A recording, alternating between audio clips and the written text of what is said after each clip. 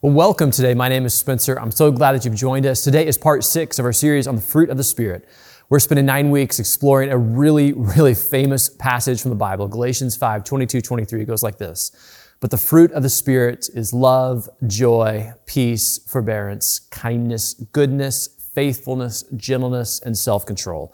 And the plan for this series is really simple. Every week, we're just taking one of these words and we're diving in deep. And so this is the 6th week, so we're going to look at the 6th word, and that is goodness. The fruit of the Spirit is goodness. To say that differently, the natural outgrowth of a disciple of Jesus, the natural outgrowth of someone who walks in the Holy Spirit and has fellowship with the Holy Spirit is goodness. And the reason for that is because God is good.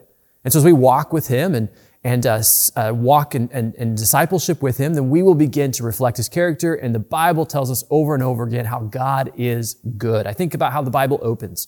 God creates the heavens and the earth, and every element of creation, He calls it good. He creates humans on the 6th day. He calls it very good. We are very good. And the reason why creation is good and humanity is very good is because God made them. It comes from Him, and He is good. And so therefore, all that He makes is good. I think about what we read in Psalm 23. The last line of the Psalm very famously says this, that surely your goodness and love will follow me all the days of my life. That could also be translated, and probably should have been translated as, your goodness and love will pursue me, will come after me. It's not just follow me kind of in a passive way. It's like you're going to follow me and pursue me with your goodness. I think about James chapter 1, verse 17. Every good and perfect gift is from above, coming down from the Father of the heavenly lights. And of course, every good gift comes from God because God is good. So it makes sense that when we walk in Christ, have fellowship with the Holy Spirit, when we take up our cross and follow Him and practice the way of Jesus, that we are going to naturally have this outgrowth in our life that is goodness. The fruit of the Spirit is goodness. And at least to me, maybe not to you, but at least to me, that statement raises a whole host of questions as well. That the natural outgrowth of a disciple of Jesus is goodness. That raises all sorts of questions for me, because out of the 9 fruit of the Spirit, to me at least, goodness is the most complex. I mean, on the surface, it sounds pretty simple. I mean, it means we do good things. But as you start to dig at this just a little bit for a second, it turns complex, because here's a fun question to ask. What is goodness? What does that mean? How do you know what is good? How do you know what is right? How do you know what is good? And this question of what is goodness and how do you know what is good, this is a question that humans have been asking for millennia. This is the basic question of philosophy, both ancient and modern, is what is good? What is virtue? What is morality? What is right? What is wrong? And who gets to decide that? This is the question that is a burning question in our culture, because this is the question that's behind the culture wars. We have 2 very different definitions and understanding of what is good. 2 very different moral frameworks, 2 very different understandings of what is virtuous and what is right and what is wrong. And ultimately what it is, it's a war over what is good. How do you understand it? How do you walk in it? It's this ancient question that is as hot today as it's ever been, is just this question of what is good, what is goodness. And so today we're going to wrestle with that question.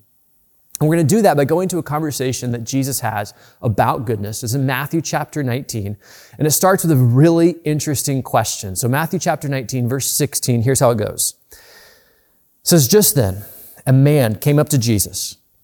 Pressing question. He's interrupting Jesus. You can see how this is starting. He's interrupting Jesus. Jesus has been teaching on marriage, and now he's interrupting Jesus with a question in a left field. And he asked Jesus, he says, Teacher, what good thing must I do to get eternal life? What good thing must I do to get eternal life? What an interesting question. What good thing must I do to get eternal life? Now, there's quite a bit to this question that is lost on modern ears. I mean, first of all, with this phrase eternal life, it doesn't mean what we think it means. We hear that phrase eternal life, and we think what that means is, what good thing must I do to go to heaven when I die?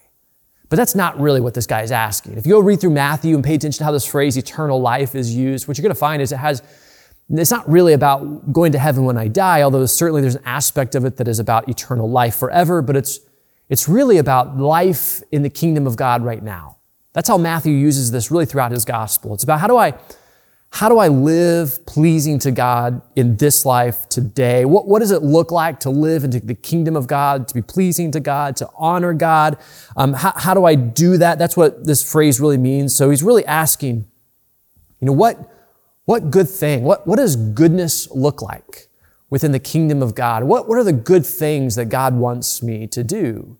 Now, there's another aspect of this that's also lost on modern ears, and there's some background noise that we don't really hear, in that this question is not nearly as innocent as it may appear. I mean, it sounds like he's just asking for some advice on how do I live my life, but this is a really not an innocent question. This is a highly political question that this man just asked Jesus, because you see, in Jesus' day, in the first century, there were all these different groups who were vying for power. We know, if you read the New Testament, the Pharisees, it's one of the most prominent of these Jewish groups in the first century. And the Pharisees had a certain understanding of how to read the Old Testament law. They had this very strict reading of the Old Testament law, along with the Talmud and some other writings that are about the interpretation of this law. And we see Jesus interact with the Pharisees on a regular basis and confront them and challenge them. But there were other groups that were operating in the same time frame. Another group that was operating in the first century in ancient Israel was the Essenes. This was a group that believed that what it meant to honor God, to be pleasing to God, to live in the kingdom of God, was to withdraw from the world. And so this was a group that went to live in the desert, separate from the sinful Gentiles and the sinful Jews who were acquiescing to the sinful Gentiles. And so they went to withdraw, live by themselves out in the desert. Many people think John the Baptist may have been an Essene, as he was someone who was out in the desert with his preaching. There were other groups. There were the Sadducees, who really vied for political power. They thought about using political power to live within Roman rule. That was the way to live the right kind of life. And there were the Zealots, who believed that what it meant to honor God was to have an armed rebellion and a revolution to free the Israelites from the Roman rule. So when this man is asking, what good thing must I do? We need to hear the background noise there, because this is a provocative question. This is a loaded question. This is like someone, if they're coming to me and they were asking, hey preacher, which political party are you a part of? And if you asked me that, I would look at you very suspiciously, and I would say, why would you want to know? Because that kind of question, there's a thing behind that question. There's something that's driving that question, right? There's something that you're trying to get at there. So what good thing must I do is a loaded question. It's like, Jesus, which group do you align yourself with? Jesus, whose teaching are you propagating here? Is it the Pharisees or the Essenes or the Zealots or the Sadducees? Like, which group is right? Which group has the angle on what the goodness of that I need to have in my life? And this is a provocative question. This is a question about the culture wars of his own day. Jesus, where do you stand? What is good? What is moral? What is right? What is wrong? How do I navigate this? And which group do I align with, because they are the ones who are getting it right and the other ones are getting it wrong? It's a provocative question that this man is asking. So what good thing must I do? Very interesting question to start. Jesus' answer, also really interesting. Here's how Jesus answered. Verse 17. Why do you ask me about what is good? Jesus replied. So let's get to the heart of this question. Let's see what's really behind this. He goes on and says, there is only one. Notice how it's capitalized. We're talking about the Father. There is only one who is good. If you want to enter life, that is life in the kingdom, keep the commandments. So you're asking, what is good? What is right?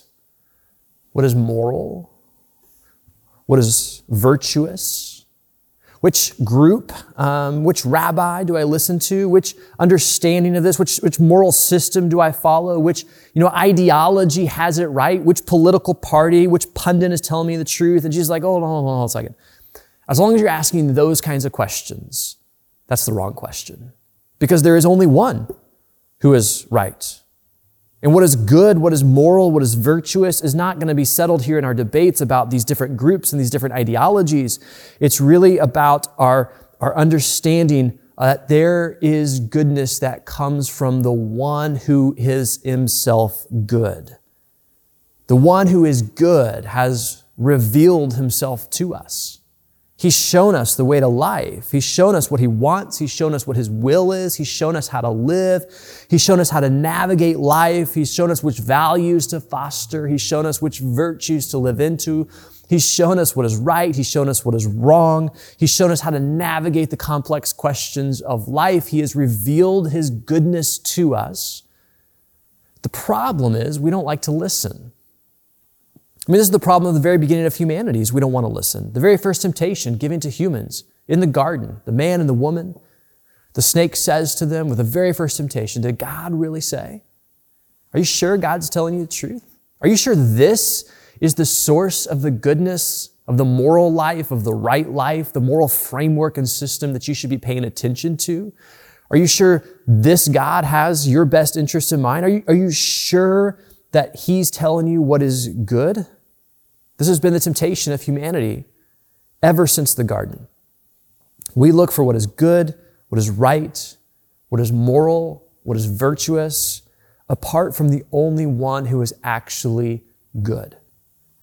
And he has revealed himself to us. He's taught us how to live. He's shown us what is good, and yet we haven't listened. I think about our world today. We live in a secular age that has removed God from how we think about the world, how we think about our neighbors, how we think about ourselves. And that's how secularism works. It's to look at the world and to determine what is good based on our own understandings, our own humanism. That's kind of another word we use a lot of times with that. How to act, what to pursue, how to treat our neighbors. It's through this lens of humanism. And so we answer these questions about what is good, apart from God. And we can see that very clearly when you look at the world and how it operates and how we have these debates about what is good and what is right and what is wrong and all those kinds of things. But I don't just mean that this is a worldview for atheists. There's a lot of Christians who live with this kind of secular worldview that tries to navigate life apart from the revelation of God and his goodness. Here's a way to illustrate that. So maybe there's a phrase that I'm sure you've said it, I've said it, it's a very popular thing among Christians, maybe we've all said it, but have you ever heard someone refer to their life with God as their quote unquote, their spiritual life? That's a really popular thing to say. I'm sure we've all said that at some point. Now, what do we mean by that, my spiritual life? Well, we mean that part of our life that is spiritual, our relationship with God, maybe our Bible reading, maybe how we go to church, maybe we tithe or we serve, or maybe we have the hope that we have when we face hard things. That's how we use that phrase to describe our spiritual life. But you may not have thought about it like this, but that is a very secular way to view your life and to view the world. Because what does it imply to say that I have a quote unquote, a spiritual life? Well, it implies that I have a part of my life that falls under the category of spiritual. I go to church, I pray, I read the Bible, those kinds of things. But then there also implies that there's a part of my life that doesn't fall under the category of spiritual. I have a work life, a family life, I have hobbies, I have these other parts of my life, I have a financial life, and these different parts of me that are not spiritual. And if they're not spiritual, therefore they are secular, because that means I'm navigating the world now apart from understanding God and his goodness. Now, in Christian teaching, there is no such thing as our spiritual life. That is not a phrase that you would ever find in the Bible or a phrase that you would really find in Christian history or teaching. That's just not, it's a way of thinking that is foreign to really Christian thinking, because in Christian thinking, if Jesus is Lord over your life, if Jesus is Lord of your life, that doesn't mean he's Lord over just your praying and your Bible reading and you going to church and maybe your hope you have when things get difficult. No. If Jesus is Lord over your life, he is Lord over every single aspect of your life. He's Lord over your bank account and your vocation and your decision-making and your ambitions and your sexuality and your voting and your time management and your body and your relationships and your vacations and your hobbies, etc., etc., etc. If Jesus is Lord, then there is nothing that Jesus is not Lord over. And so therefore, this question of what is good, what is moral, what is right, it is answered under the lordship of Jesus Christ as revealed in the Bible. And it's impacting every aspect of our life, how we navigate the world, how we see ourselves, how we interact with our neighbors. But if you have a secular worldview, whether you're an atheist, an agnostic, or whether you're a Christian with just a very narrow view of God's activity in your life, just your spiritual life, then you're going to have to come up with a moral system somewhere. It's not going to be from God, it's going to be from something else. And so you're going to have to create a moral framework by looking somewhere other than God and the Lordship of Jesus. This is why there are Christians who come to church every Sunday and they never begin to think to apply the Bible to the problems that they have at work or how they raise their children or how they interact with their spouse. Because what they've done is they've carved out those parts of their life as different. It's secular, it's not spiritual, and so they're not applying the Lordship of Jesus to those parts of their lives. So you got to come up with a moral framework somewhere. So we end up looking at different places. For some of us, it's political ideology. For others of us, maybe it's just the experiences that you have. You got to follow your own heart and live your truth and those kinds of things. Or maybe it's just you look to your friends or cultural acceptance. But somewhere you're going to have to answer this question: what is good?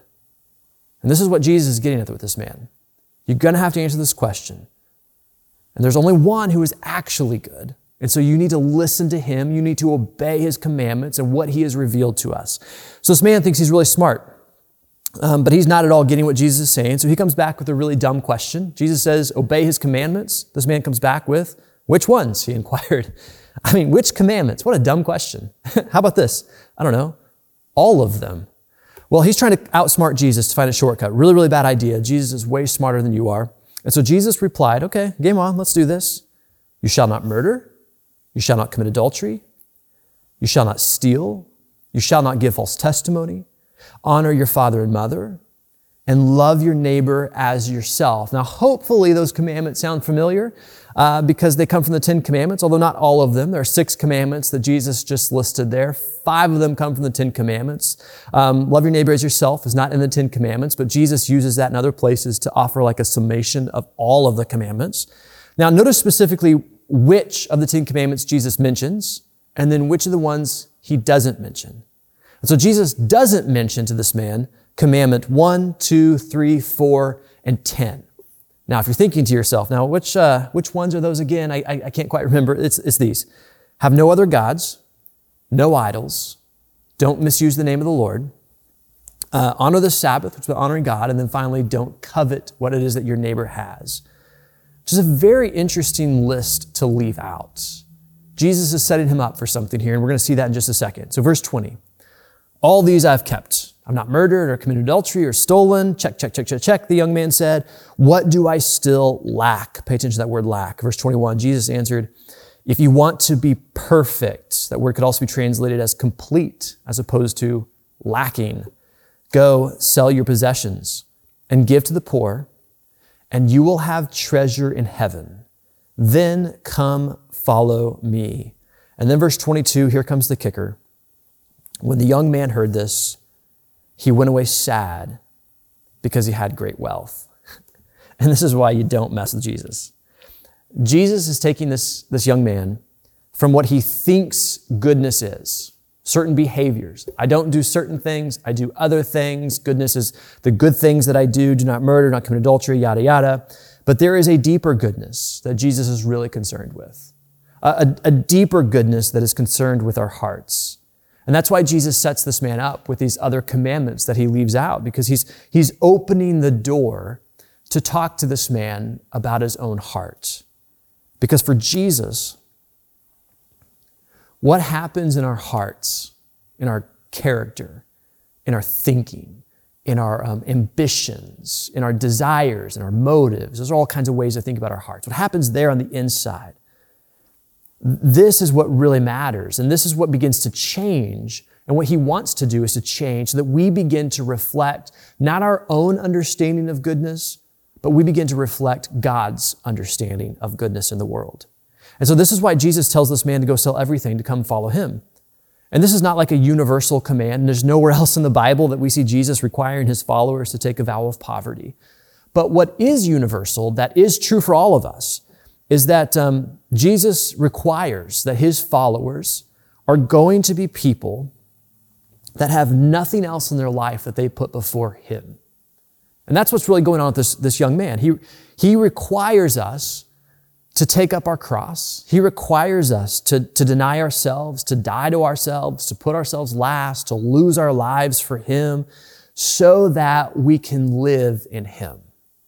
But if we have things in our lives that are coming before Him, we can never live that path of discipleship. Either Jesus is going to be Lord over every part of your life, or He's not going to be Lord over any of it. Because what happens when we have these other things come first, what happens is the rest of our life begins to revolve around those things. For this young man, it was wealth. So what happens when wealth comes first? Well, you begin to make decisions based on wealth. You begin to start to live your identity based on what you have. You start to feel secure based on how much you have. You would never be willing to sacrifice your wealth for the sake of something greater. And this can happen with wealth, but it can happen with all kinds of other things too. I mean, there's all kinds of things that we can be like this young man and put before the lordship of Jesus. It could be having people like you. It could be your image or beauty. It could be your career or vocation or relationship or certain possessions or all kinds of things that come before Jesus. There are all kinds of things that very quickly and very easily come to live the center of our lives. And these things, they become the basis of our decisions. They become the basis for how we navigate difficult, complex things. They become the basis for what we're pursuing and chasing after. They become the basis for how we treat our neighbors and how we think about ourselves. In other words, they become our Lord, and they begin to tell us about what is actually good. Now, the truth is, I think it's really easy to be hard on this young man. I mean, it's easy to judge him because from the outside looking in, he clearly has wealth at the center of his life, and this is what everything is revolving around. But I think we need to take it a little bit easy on him because I don't think he realizes it. This is why he walks away sad. I don't think he understands how deeply this wealth is rooted into his heart. The truth is, we all have blind spots in our life. We all have places that it can be really hard to know, do I have something that I'm putting at the center of my life that everything else is revolving around other than the lordship of Jesus? And one of the things that happens as we grow in Christ is that we become more and more aware of these parts of our life that are not in submission to Him. We become more and more aware of the parts in our lives where we're trying to navigate life on our own, or we're trying to define what's right and wrong based on our own thoughts instead of His. We become more and more aware of these parts of our life that are outside of His control and His lordship. And the process of sanctification then is throughout our life is through repentance and confession to bring these things under the lordship of Jesus so that He can tell us about how to navigate life, how to navigate complex things, how to treat our neighbor, how to treat ourselves, how to think about our identity so that everything is being lived for Him.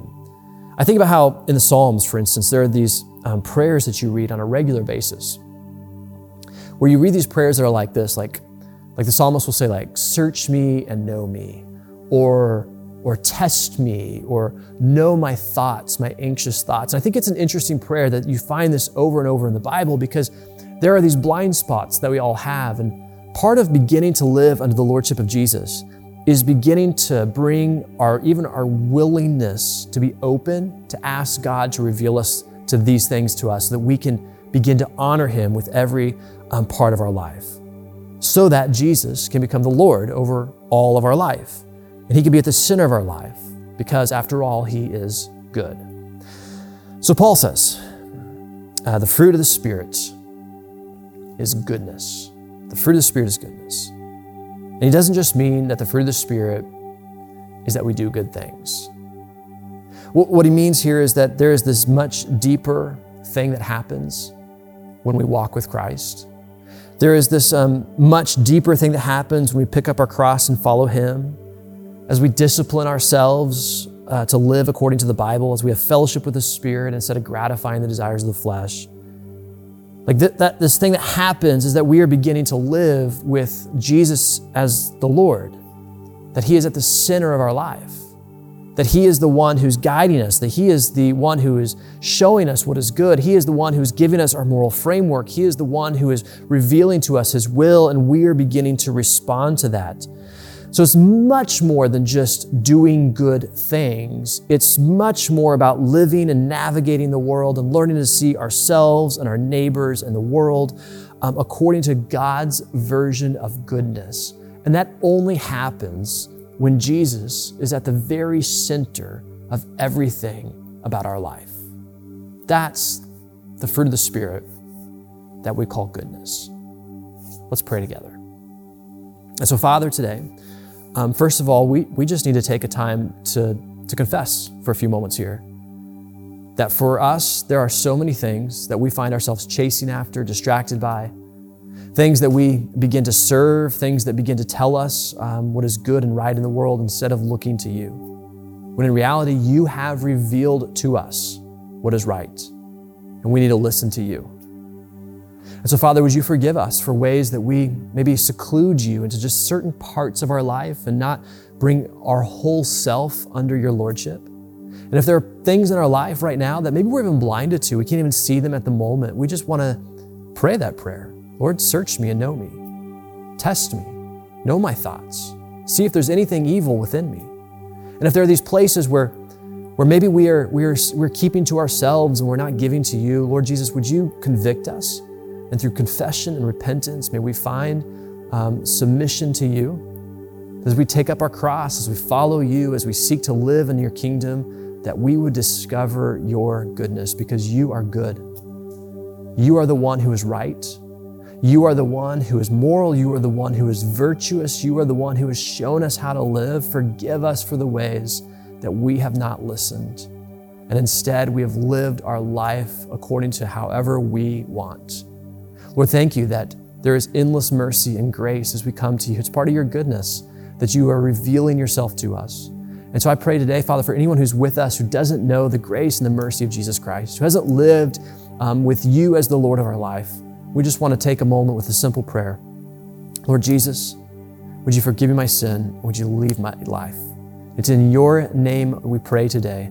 To the one who is good above all else, we say, Amen.